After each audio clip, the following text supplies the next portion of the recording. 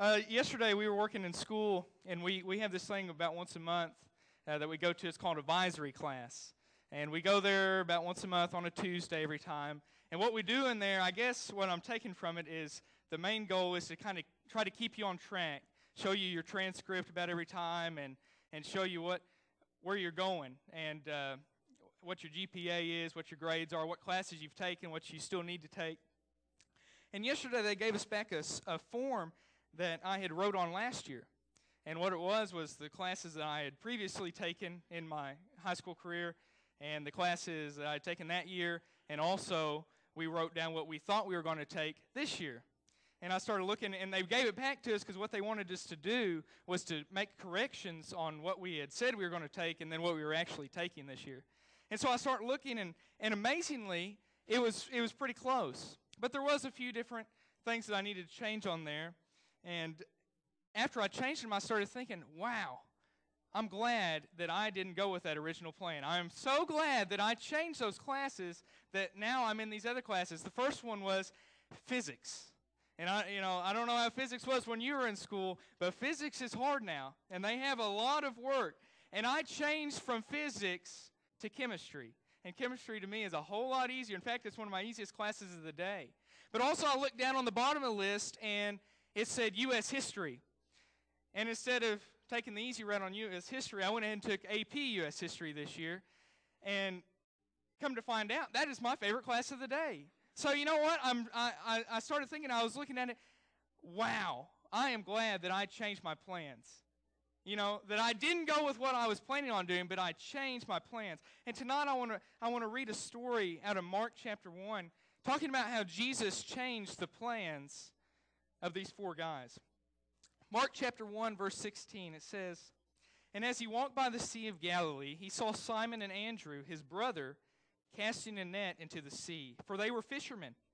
Then Jesus said to them, 'Follow me, and I will make you become fishers of men.' They immediately left their nets and followed him. When he had gone a little farther from there, he saw James, the son of Zebedee, and John, his brother, who also were in the boat mending their nets. And immediately he called them, and they left their father Zebedee in the boat with the hired servants and went after him." Let's pray. Dear Heavenly Father, God, as we come before you again tonight, Lord, I pray that you just bless the reading and now the preaching of your word, God. Help us to see how you have plans in our lives tonight, God. And I pray that you just help us to follow those plans and to see them clearly. Lord, we love you in your precious name. Amen. So we see how these guys, they're fishermen. That's all they are. And today, they're just going on their regular, routine that they do. They wake up and they get ready and they go out and fish. And they fish all day and catch as much as they can and then come back and sell what they catch. But today was not a normal day. Today was the day that Jesus came. And instead of their regular plans that they had for that day just to go fishing, Jesus came and changed those plans. You see, Jesus had another plan for them. And they had no clue. They had no clue that that was going to happen to them this day. And of course we know that yes, they did follow him. But let me remind you, that was not an easy thing to do. And we have this great example, but from them, it wasn't an easy thing to do. Just imagine, it says they went immediately. So immediately they left all their investments that they had. The boat that they were on, the nets that they were using, the fish that they had already caught that day, the fish that were still in the sea, all their hired servants, their family was on the boat as well. They left it all behind, all their investments, all the time that they had spent. They turned around and walked away from immediately. Think about their families. How easy would it be for you to one day just pack up, see you later. There you go, no more of that. It wouldn't be very easy. But even besides those two things, think of all the other obligations that they had in their life. Think about, hey, they had to pay their rent on their house next week, or the rent on the boat, or they had to feed their family, feed their kids. Immediately, they left all those obligations, and they followed Jesus. But even when they did, they never had to worry about food or shelter. We see that later in the stories, how Jesus provides for them. And everywhere they go with Jesus, everything's ready to go because they're following so closely to the plan that they need to be keeping their focus on. But really, what really gets me is that these disciples, these 4 men that are the first disciples, there was no person for them to follow except for Jesus. Jesus came up and said, "Hello, I'm Jesus. Follow me." And they followed. There was no other disciples there at that time. They were the first ones. Now, how easy would that be to do? Some guy comes up and says, "Follow me. You're no longer going to be a fisherman. Do not worry about that. You're going to follow me, and you're going to be fishers of men." And if that didn't sound strange enough, and leaving them didn't sound strange enough, you're going by yourself. You're going with just this man that comes up out of the blue and tells you this crazy plan. So altogether, they went knowing less about Jesus than we do today. Most of us in this room were raised in church, raised growing up, listening to Brother Johnny or whoever was teaching your children's church then, showing you the Bible stories about Jesus, and we see and we can read and we can understand all the way from his birth to his death to his resurrection to his ascension into heaven. And get this, we even know the future of it. We know what he's going to come back and do. But in that time, on that day, these 4 men knew none of that. But still they followed. And so it brings me to this point. One second. Brings me to this point. It has to be us that is willing to follow God's plans. No matter how crazy they seem, no matter how he explains it to us or shows it to us, we have to be willing and ready to follow his plans. It's crucial that at all times you hunger for what God wants for your life. A lot of people are asking me, "Mason, where are you going to college?" To be honest with you, I have no clue. And that's a scary thought at this time. A lot of people are going on college visits and they're starting to plan of where they're going. And if you know me, you know that I like to plan. I like to make sure that I know what's going to happen and when it's going to happen, where it's going to happen, who's going to be involved. And at this point, I have no plan. But even more about me, I don't like change. I'm bad about that. And that is a downfall for my, sadly, I don't like change. And so it's hard to roll with the punches sometimes, But this college thing, it's really kind of getting me, to be honest. There's so many options. There's so many places you can go. There's so many places that you can get what you want to get. But then again, what do I want to get? I don't know. I have no clue. I know that I'm called into ministry. I know I'm called to preach, but what doors am I going to take to get there? And really, when you think about it, it's a scary thought. Because of how many decisions there are, how many doors there are to choose, it's real easy for me to follow my plans. And so recently, it's been my prayer for God to show me what college to go to. Jason's always telling us that this time as a teenager is the most crucial part of your life because of all the decisions you make. The decisions that you make today are how you're going to be living tomorrow, or what you're going to have to live tomorrow. It's through the decisions that you make today. Which doesn't help calm my nerves at all because I still don't know what decision to make, And of course, y'all guys are all out of college, but it's the same for you. It's the same for you. It's not just in the teenage years. Whatever decision that you make today is going to be the decision that you have to live with tomorrow. That goes for everybody. That's just how the world works. And sadly, we don't always make the right decisions. And so that brings me back. We have to continually hunger for what God wants for our lives, what God has planned for us, because it's already ready to go, He knows. We just have to follow.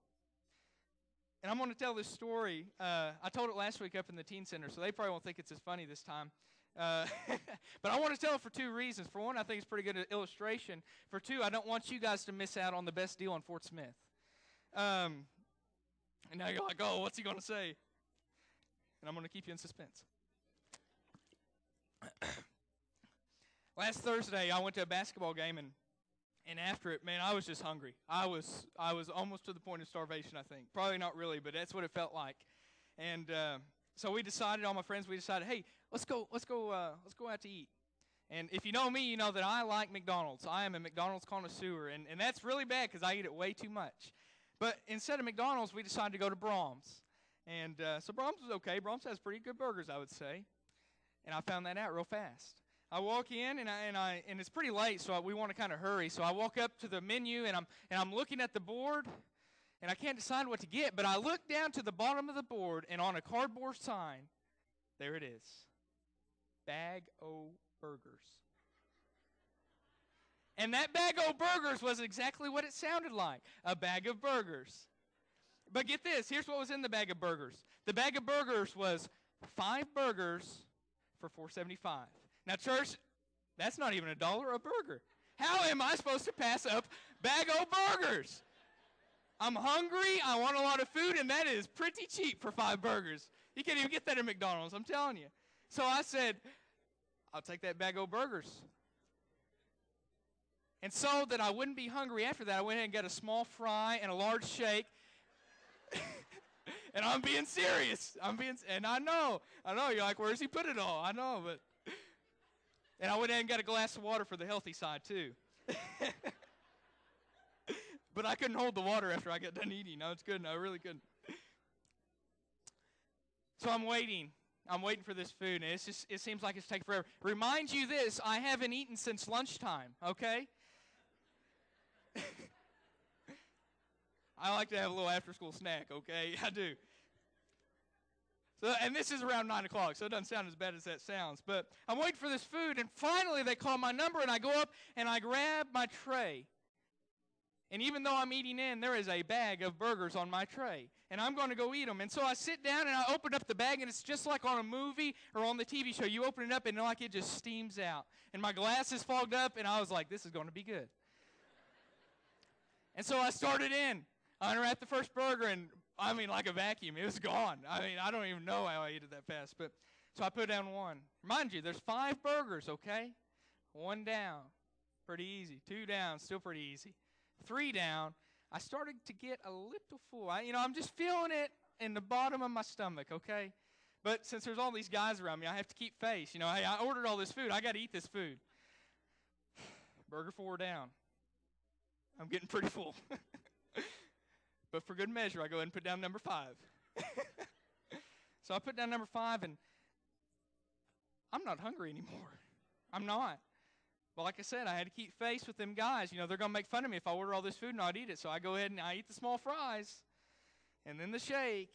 And then by that time, I'm like, I'm ready to go home, And it was closing time, too. I mean, we were having to hurry. But that's how we are sometimes as Christians. We start off at the beginning of the year, and it's pretty easy. We feel like it's a new beginning, which it is. And so we come close to God, and we're seeking Him with all of our might, and we feel closer to God than ever before, and we start making these, plans. We start starting our new Bible reading plan. Hey, I'm going to read the whole Bible this year. I'm going to go to church every time the doors are open. Every single service. You better believe I'm not missing one this year. I'm going to grow closer to God this year than ever before.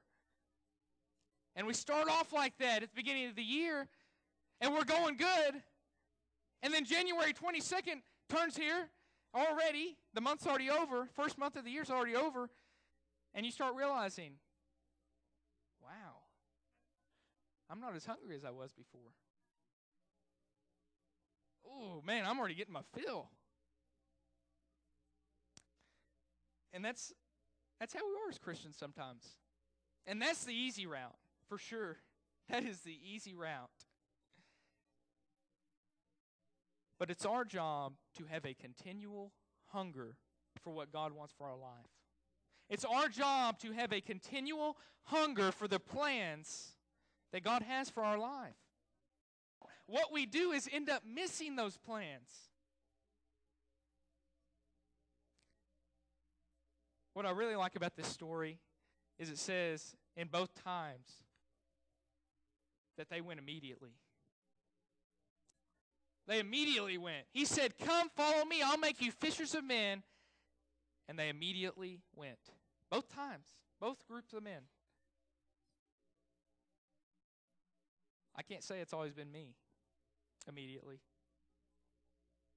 They didn't say, God, I've been working on this over here. Look at this investment I've been doing. All this time? I have invested so much time. You want me to leave right now? But Lord, my wife's about to have a baby. How you want me to leave my family right now? What are you talking about? You want me to go over there? You want me to do that? The obligations, I don't know what your major obligation in your life is, but I'll tell you what mine is right now, school. And if I'm not careful, it's real easy for me to make that real high in my priorities.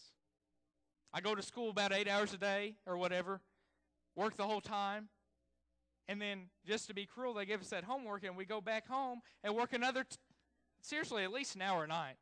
Most of the time, 2. There's a teacher over there. Sorry, Camilla. But really, that is my obligation, and that's my shortfall, is that sometimes I'll put that too high on the priority list. You got to shrink it back down. Lord, you want me to do that? Do you understand how much I have on my plate right here? This is the hardest year of school I've ever had. What do you want me to do? I can't do that too. There's not enough time in the day. They went immediately. When we miss God's plans, He's not there like the magic genie in the lamp. That when it's on your convenience, that you can go rub that lamp and the genie comes out and, okay, here we go. We're ready to follow the plan. It's all about God's timing. It's all about God's plans. To put our plans aside and to take up God's plans. But sometimes it's just too easy for us to follow our own. It's hard to trust God in those things. Because we can't see ahead. We can't see ahead. But just as the disciples couldn't see ahead in Jesus' life, say for us, we can't see ahead in our own life. But someone can. And someone has our life planned out. It's His plans. Jeremiah 32:19 says, you plan and do great things. You see everything that people do, and you reward people for the way they live and for what they do. He plans, we do, He rewards accordingly. He plans, we do, and He rewards accordingly. That's the big picture. But it starts here. It starts right now. Don't put it off. Do it immediately. Let's pray. Heavenly Father, Lord, God, we love you. Lord, I thank you that you are in control. I thank you that I do not have to be in control of my own life, that you're there for me. God, I thank you for the plans that you have for my life. I thank you for the plans that you have for every single person's life in here tonight, God. And I pray, God, that if there's someone in this room tonight that knows they're not following your plan, I pray that tonight would be the night that they realize that. That they make the commitment to follow your plan and to follow it immediately. God, I pray that you just continue to lead us. Help us to come together and all work together and all be on your page, God, and not our own. Thank you so much for sending your Son to die for us. In your precious name we pray. Amen.